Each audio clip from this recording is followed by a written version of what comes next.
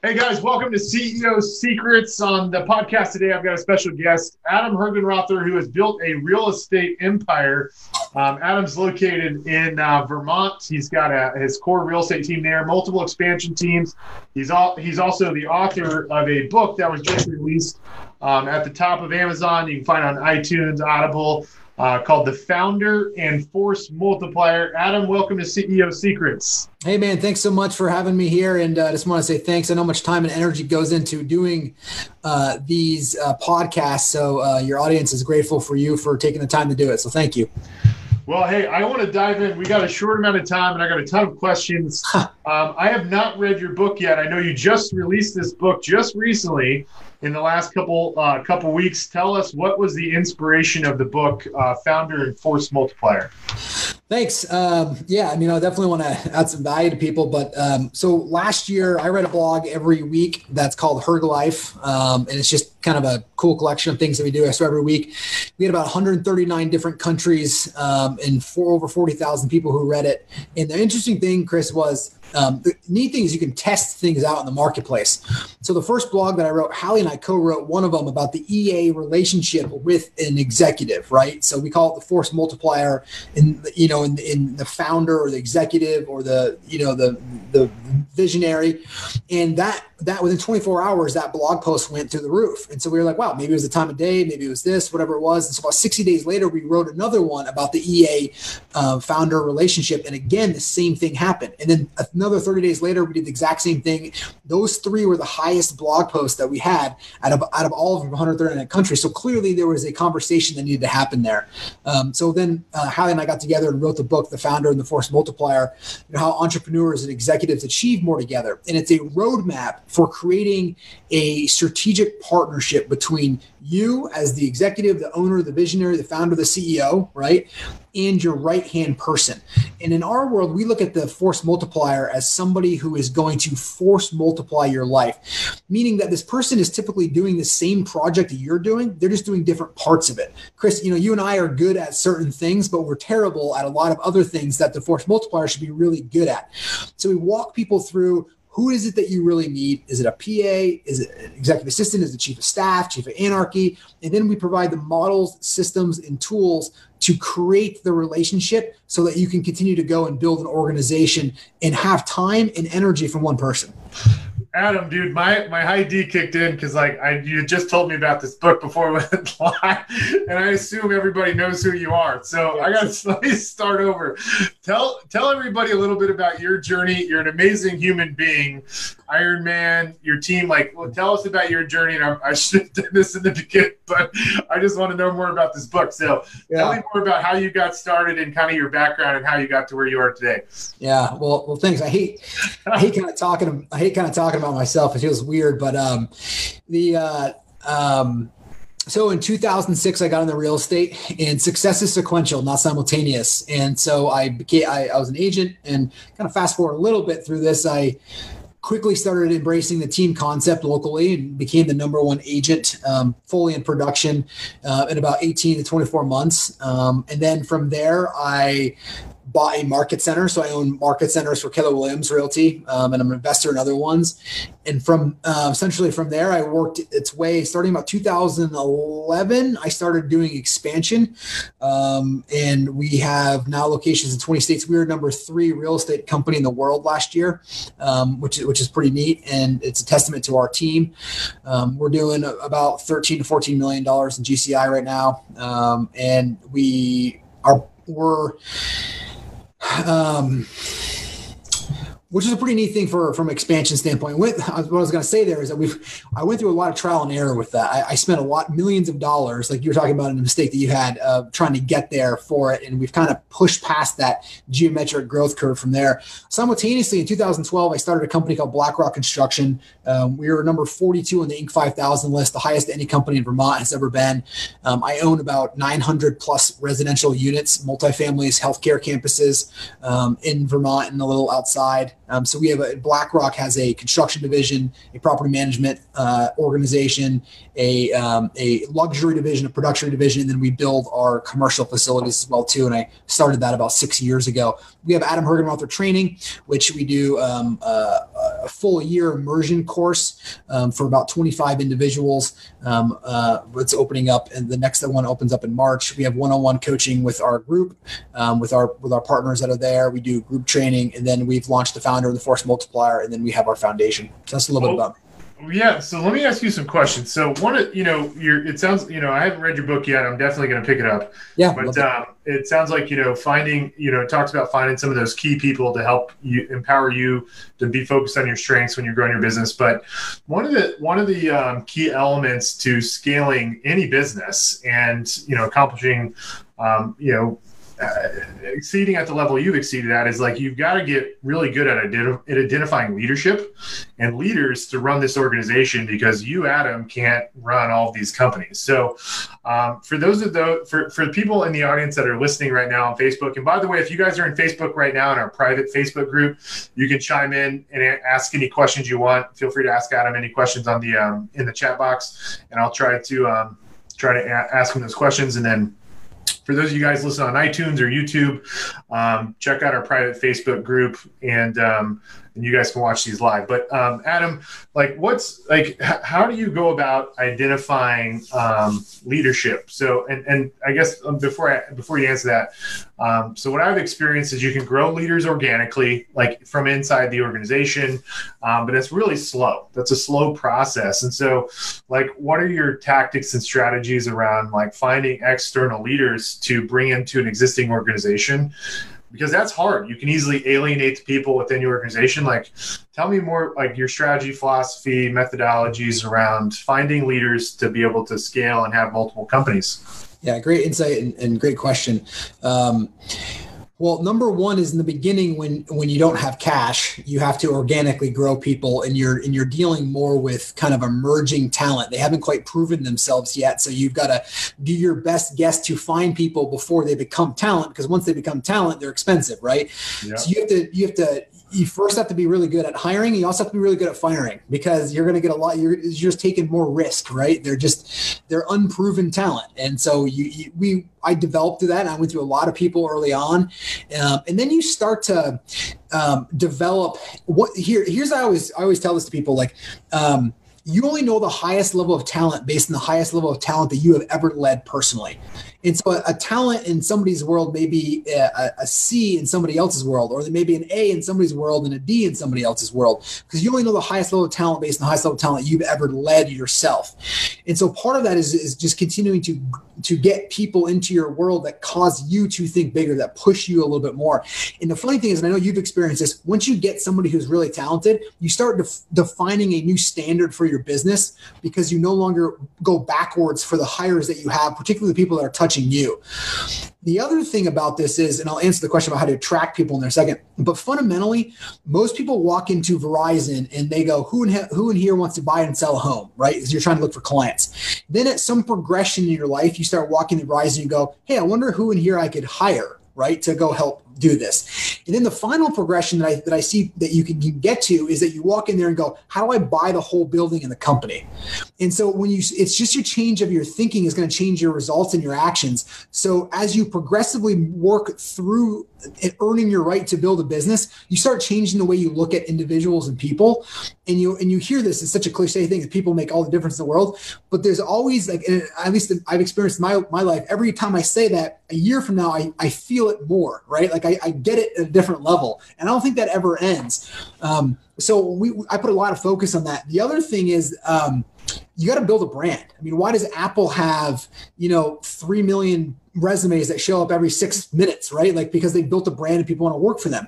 Yeah. So I always ask people, and I ask your audience this, is why does an agent or an employee want to come work for your team? What separates you? What is it? It's not just going to be money, because money they can get almost everywhere. So you have to figure out what it is and have the courage to be who you want to be.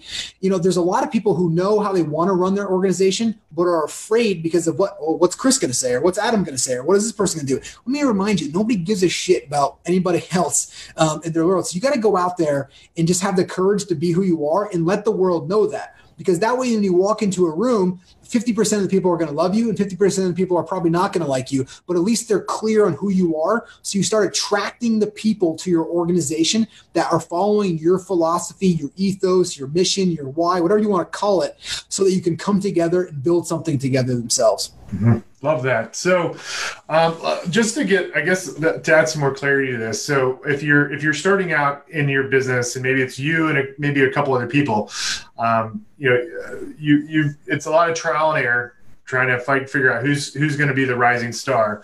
But for those and that makes a lot of sense, and I totally get the cash piece. But like, let's say you're like that next level up where you've got the money, you could go and afford to pay someone like a really strong salary. Yeah. And let's say you've got a good brand, like still, what are the tactical things you're doing to fill the top of your funnel with lots of interviews to make sure you're getting in front of enough people? Are you staying local? Yeah. Are you looking out? Go ahead. One of them is this, right? I mean, you're literally, you want to create a wide funnel. So you want people to, I think teaching and training is one of the most important things that you can do. Locally, you do a group coaching webinar, whatever it is that you want to do. There's a whole bunch of ways to get out there. I also have been writing a blog for the last couple of years, every single week, and just continue to get more subscribers to it. One of the reasons why we wrote the book was to continue to build our brand in a larger way.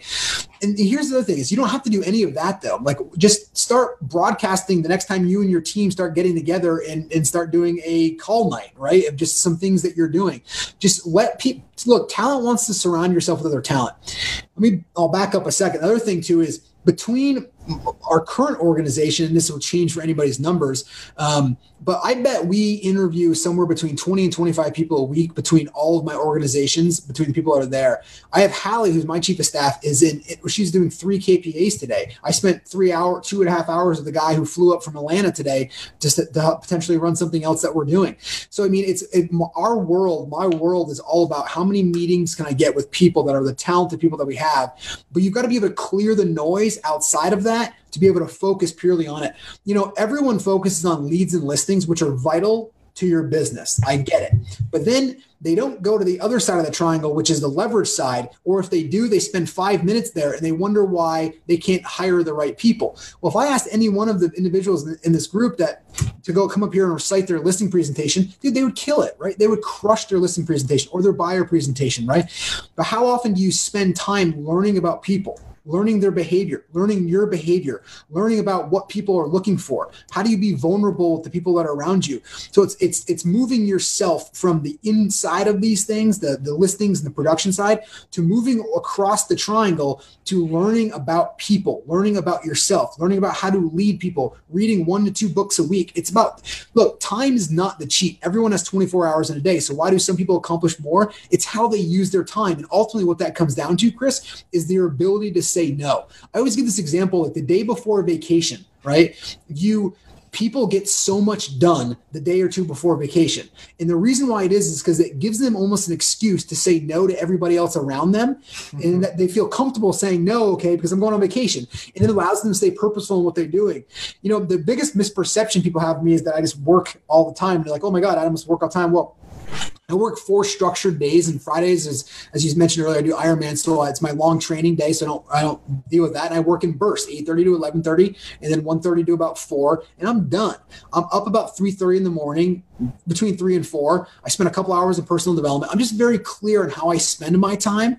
Let me just give you one more example. Most people live their life in these boxes. So the first box is like this learning box, and they go from 1 to 22 years of age, depending on their highest level of education. And they spend their entire time in this learning box. And then once that's checked, they move to this work box, right? And they work, and you know these people, Chris, right? I've got 8 more years left in this company. I got to hang it in there a little bit more. I got 15 years left, and I'm going to get $1,100 a month coming in, or whatever it is. And they hang on in this box. And then they finally, as long as they get this box long enough, they can go to this final box, which is the play box. When I kind of realized this, a couple of years ago, I just decided to reframe my life and say, well, I'm going to learn, work, and play every single day in my life, because people haven't realized we're all going to die and nobody knows when that's going to happen. And so I want to, when I'm taking my last breath here in this physical world, I want to make sure that I play it out in today. So I've allocated a certain amount of time for personal development. I've allocated a certain amount of time for work. I've allocated a certain amount of time for play. Play may be physical too, maybe with your kids, and maybe reading, right? Maybe one of those things. They can kind of go together. But if you don't get parameters or boundaries on those categories in your life, then you're not living a life by design. You're living somebody else's life. And so the really interesting thing is when you get clear on this, when you get clear that the people that matter the most matter more than anything else, the decisions in your life become easy. There isn't a class in college that's like decision making 101. And so people there's so many opportunities and decisions people can make every single day that they don't know what they're saying yes to and what they're saying no to. So I want to bring that back to, if you want to build a business, that's great, but you're going to have to get very clear in what you're going to have to sacrifice and what you're going to have to say no to, and so that one thing that you can say yes to actually move your organization forward. So to summarize in a nutshell what you said, Adam, is one of the secrets to transition from being a self-employed agent owning a job, or maybe even thinking you own a business, but you actually own a job, to being a CEO owning a business is you start to shift your time, not on lead generation, lead conversion, but on finding the talent that'll take what you've mastered, sharing with them how to do it, and start implementing and building people underneath you to create leverage. Yeah. Well, so something else you mentioned is time blocking and discipline and waking up early. I'm a huge advocate of that. Were you naturally a disciplined person? Do you feel like discipline's something people can learn? Like if somebody out there is struggling with like time blocking and like getting disciplined, like what's your advice to help them get back on the right track to finding discipline so they can ultimately find freedom? Great question. Well, I think discipline equals freedom. Otherwise, Eliud Kipchoge, the guy who just broke the marathon record by like a minute, came out this quote. He said, "Discipline equals freedom. Otherwise, you are a slave to your moods and your passions." So people who don't live a disciplined life are just slaves to how they feel, right? And I think that's really important. Up until I was about 16 years old, I don't know if you know this, I was about 100 pounds overweight. I was in the drugs and I was failing classes. And one day when I came home as a freshman in high school, I just started crying. I literally just hit a point in my life where I didn't care anymore. I was living somebody else's life. I was very insecure. I was very overweight. I just had enough. How much did you weigh, Adam? A little over 300 pounds. Crazy. And now you're doing Ironmans. Yeah. Well, and the cool thing is when I hit that breaking point, I literally lost 100 pounds within a year. I ended up becoming captain of my football team. And so I started working on myself to give me the discipline that I never had for 16 years to start understanding that I may not know everything, but I have the confidence to be able to figure it out. And so I believe that 99% people are made.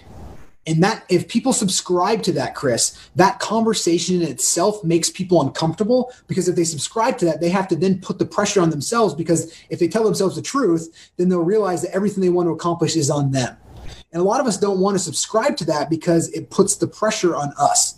So I believe that you can add as much discipline you want in your life. Even when I first started real estate, I used to sleep until 7:30, 8 o'clock. I'd get up and I was living in a 400 square foot apartment. I borrowed $8,000 to start my first business. And I would just lead generate in the closet. Because I was just so loud that my girlfriend at the time, I was literally just lead generating. And you ultimately, what you realize is the more disciplined you become, the more freedom that you have. And it's in real estate, it's the freedom that brings a lot of agents into the business, but it's the freedom in itself that causes a lot of agents to fail.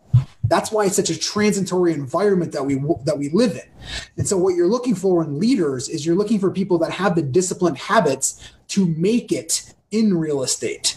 Let's break this down a little bit more, okay? So like you hit rock bottom, and it reminds me of I watched an interview of God, what's that guy's name with Joe Rogan? He interviewed the he's like the hardest man on earth. Yeah, I can't believe that guy's name. You Can't Hurt Me. Goggins. Yes, Goggins. Yes. So you're like Goggins, 300 pounds. You hit this low, and you slowly, incrementally start developing discipline. And so Goggins says in his book, he went out and he walked, or I think he said he ran a quarter mile, and then he had to walk home. He threw up or something. Yeah. And so he got incrementally better.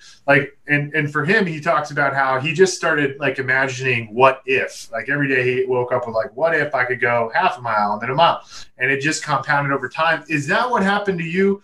You hit rock bottom, and then you started taking small incremental changes, and that's how you developed, what some may call as extreme discipline. Is that how it happened for you? Yeah. I mean, disciplined habits are sequential, not simultaneous. So you just don't wake up one day and all of a sudden you're boom, I'm this new, here. The decision may happen in an instant, but then you start having to recreate the habits that you've built in your life. And so over time, I just started doing it. So people look at, they're like, wow, I just turned 38 yesterday. People are like, wow, you're 38. You've created a lot and you've done a lot and stuff. I said, yes, but you got to remember, I've been working on myself since I've been 16 years old. And that's just given me, it's just time, right? It's just time on task. And so, yes, when you break that down, I always tell people when you're building your discipline, start with under promising to yourself, right? So if you want to go start exercise, maybe you say, hey, next week, I'm going to go run a mile. Because what people do, Chris, is they listen to something like this, and they get pumped up for a day, and maybe they're drinking caffeine, they're doing it. And they're like, okay, tomorrow I'm going to get up at 2:45. I'm going to meditate for 7 hours. I'm going to run 14 miles. I'm going to go swim across the ocean. And they overwhelm themselves or give so much to themselves that they don't get any of it done. And they end up negotiating in their head about what they can or cannot do. So my advice is this: if wherever you're at, and for me, when I get up really early now, but I was getting up at 7:30 or 8, then it was 7:15, and then 6:45, and then 6. And then it was around 5:30. I remember reading an article about Tim Cook when he was now CEO of Apple, and he was taking over, and how he gets up at 3:30 in the morning. Yeah. And I was like, well, man, if this guy's getting up at 3:30 in the morning, I better start getting up at 3:30 in the morning. So then I just tried that on for a little while and see how that fit, and I've developed my routine since then. What time do you go to bed? Early, man. I've been in bed between 8 and 8:15 the last 3 nights in a row. I have 3 kids under 7, and so I put them to bed, and I usually work my way right over. And I explain to people around 5 o'clock is normal, is your 9:30 time, right? Which is why I'm just around 4 o'clock in the afternoon. I'm just done, right? I'm just because I've been going at it for so long. So yes, I go. So people always ask, what time do you go to bed? I go to bed early. Yes, I do. So what's your routine between 3:30 and before you get to the office? So I get up. The first thing I do is I meditate for 20 minutes. I do what's called transcendental meditation. So I literally drink a glass of water and I meditate. And then as soon as I'm done meditating, I go through a series of journaling. The first journal that I have is just my affirmations or gratitude journal. And I use Evernote, and it's just, I'm grateful for the rain. I'm grateful for the air. I'm grateful for my health. I'm grateful for my kids' health, whatever it is. I just get into a rhythm and I just give it, I'm grateful for. And then I have a journal for each one of my kids, Chris. And I don't know about you, but I don't remember when I was 5 and 6 and 3 and 7. And so that if something were to happen to me today, I journal about my kids and how I feel about them, leaving intangibles, because I would never want them to not know how I felt about them if something were to happen. So every day I journal about something new that they did. I use Evernote. So I use my iPad and I bring photos right into it. So every day since every one of my kids is born, they have a history of their life, what they said, what they did, what they became, the challenges that I'm going with them, all these little cool things about their life. What it also does is a model for me to stay present with my kids, at least for 5 minutes the night before, because if I don't, sometimes I'll just get lost in my own thinking, and maybe I'm the only one, but this helps me say, okay, you know what? If I have to journal about them tomorrow, I have to find something that's different. And then it forced me to take a photo of that. So it helps me be in that moment. So I do that with 3 of my kids. And then I have one for my wife, which, sometimes that takes about 20 minutes to find something you're grateful for her. But I don't want to bring any negative energy to our relationship when she gets up. So I find something about that she's done that I'm grateful for, and I write that in there. I gotta interrupt real quick, man. So there's a lot of people on here that have kids, and a lot of people can use family and all that as a distraction to your success.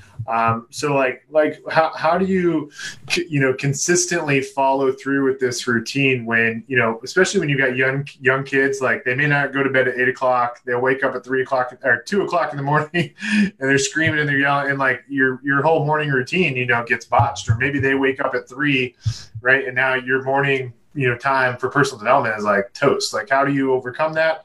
Like, what's like, what are you doing to be consistent at it? Yeah. Well, I guess the one of the number one reasons is I have a pretty amazing wife who gets up with my kids in the middle of the night if they need to and helps out with a lot of that stuff. So allows me to maintain that morning in there, and we get her leverage as well too, so she can help out with that. But if I'm up with my kids too as well, I will put them in a structure so they know that I'm maintaining it. And it's just, to me, that's my block of time, and I'll hold that line as much as I can on that. And I just don't negotiate with this time. If I don't get this in, I'm just not the same person every day. I'm just not. I'm sure you probably feel the same way. Sure. And so I don't allow excuses or distractions in my life. Now, if look, I always tell people they can either get a story or their result. If the person gets the result, they get the result. And what people fail to forget is that the same person that has a story that got the result, the same problems occurred. Like, it's not like somebody in 60 days who got the result didn't have family problems, didn't have issues with money, didn't have issues with people. They did. They just figured it out. Right. And so you have to decide in the moments that you're in, at the moment that you're interacting with in life, that you're going to have a story, you're going to have a result, or you're going to negotiate with yourself. So I think the X factor in all this is like your internal desire to want to have this has to be very, very high. Yes. So, Adam, for you, what number one, what's your internal desire to be so high to where you can be committed to being resourceful, to figuring shit out when it's super hard? And number two, how do you help as a leader? How do you help other people discover, how they can find that internal burning desire to, get super resourceful, think outside of the box? Like, talk to me about those two things. Well, the answer to the second question is easy. Once you start putting this into your life, you automatically are raising the lid for everybody else around you. And so you're just leading by example. And then by nature, the people that you've attracted into your organization want to grow. Like, I believe business is nothing but a conduit for our personal growth. And so our whole ethos in Adam Hergen Rother Companies is personal growth through business success. And so we use business as a way to grow. And so when you approach it from that way, you're not hampered by fear. You don't have the same issues. The issues show up, but you're solving from a different place of you.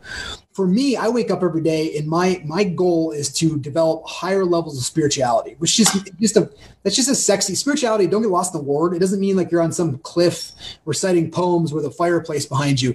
It just means that there's something more than you. And so for me, is I wake up and say, how do I develop more spirituality? How do I create a world large enough for my people to continue to expand their people? The other thing is you have to have a reason to get up. I always joke with people. They're like, I'm not morning people. I'm like, when's the last time you took an early morning flight? Oh, they're like, 2 weeks ago. I'm like, what time did you get up? They're like 3. I'm like, see, you made it. Most people just don't have a reason strong enough, like you were saying, Chris, to get up. If I didn't have my routine that I was going through, I wouldn't want to get up early. I would sleep in, right? And so you have to find a model and system that gets you going. And then as soon as I'm done my journaling, I get right into 2 or 3 hours of actual physical workouts every single day, where I'm listening to Audible books and swimming, biking, or running. And then I eat with my family, and then I'm at the office by 8:30. So my internal drive is to continue to develop myself spiritually. But the only way I'm going to develop myself spiritually is by forcing situations that cause me to grow. If you're not, look, the reason why you put yourself in a tough situation is to be able to get through it and grow it. And I believe wholeheartedly people grow to give. Right? They grow through an experience to give. It's funny because when you're going through the experience, nobody wants to share what they're going through. But the minute you make it through it, you want to share it to everybody because you've been through it. I would encourage any of you to understand that if you're going through something tough, share it. It gets it off it's like a cloud that kind of evaporates so you can then get clarity around what it is that you need to do in making those decisions in your life. Adam, what's your biggest fear? What are your biggest fears in life right now? What are your biggest, the things that give you the most anxiety? What's the stuff that, you struggle with? Well, I struggle with a lot, right? I wake up every day and I say, well, why do people need me? right? I don't have a job in my organization. People employ me. I don't employ people anymore, even though we've got, 450 people in my company. And so I wake up going, how I can't fail these people. I need to grow personally. And if I stop growing, most of my leadership team will exit. So it's part of people have this fear of success because it's not that getting there. It's that once they get there, can they maintain it?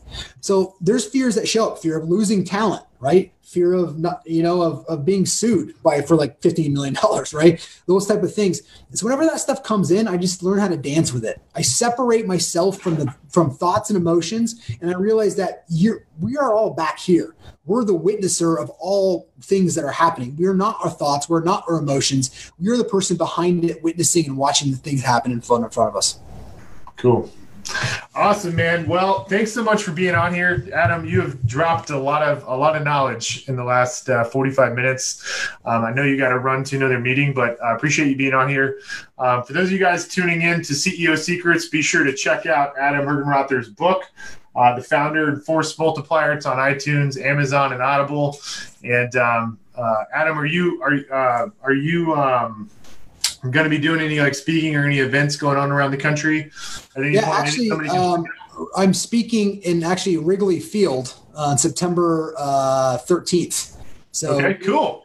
Hal Elrod and I are speaking together at Wrigley Field. So if people want to come check us, that's the next couple of weeks. That's awesome, man. That's a great book, The Miracle Morning with Hal Elrod. Yeah, absolutely. Great book.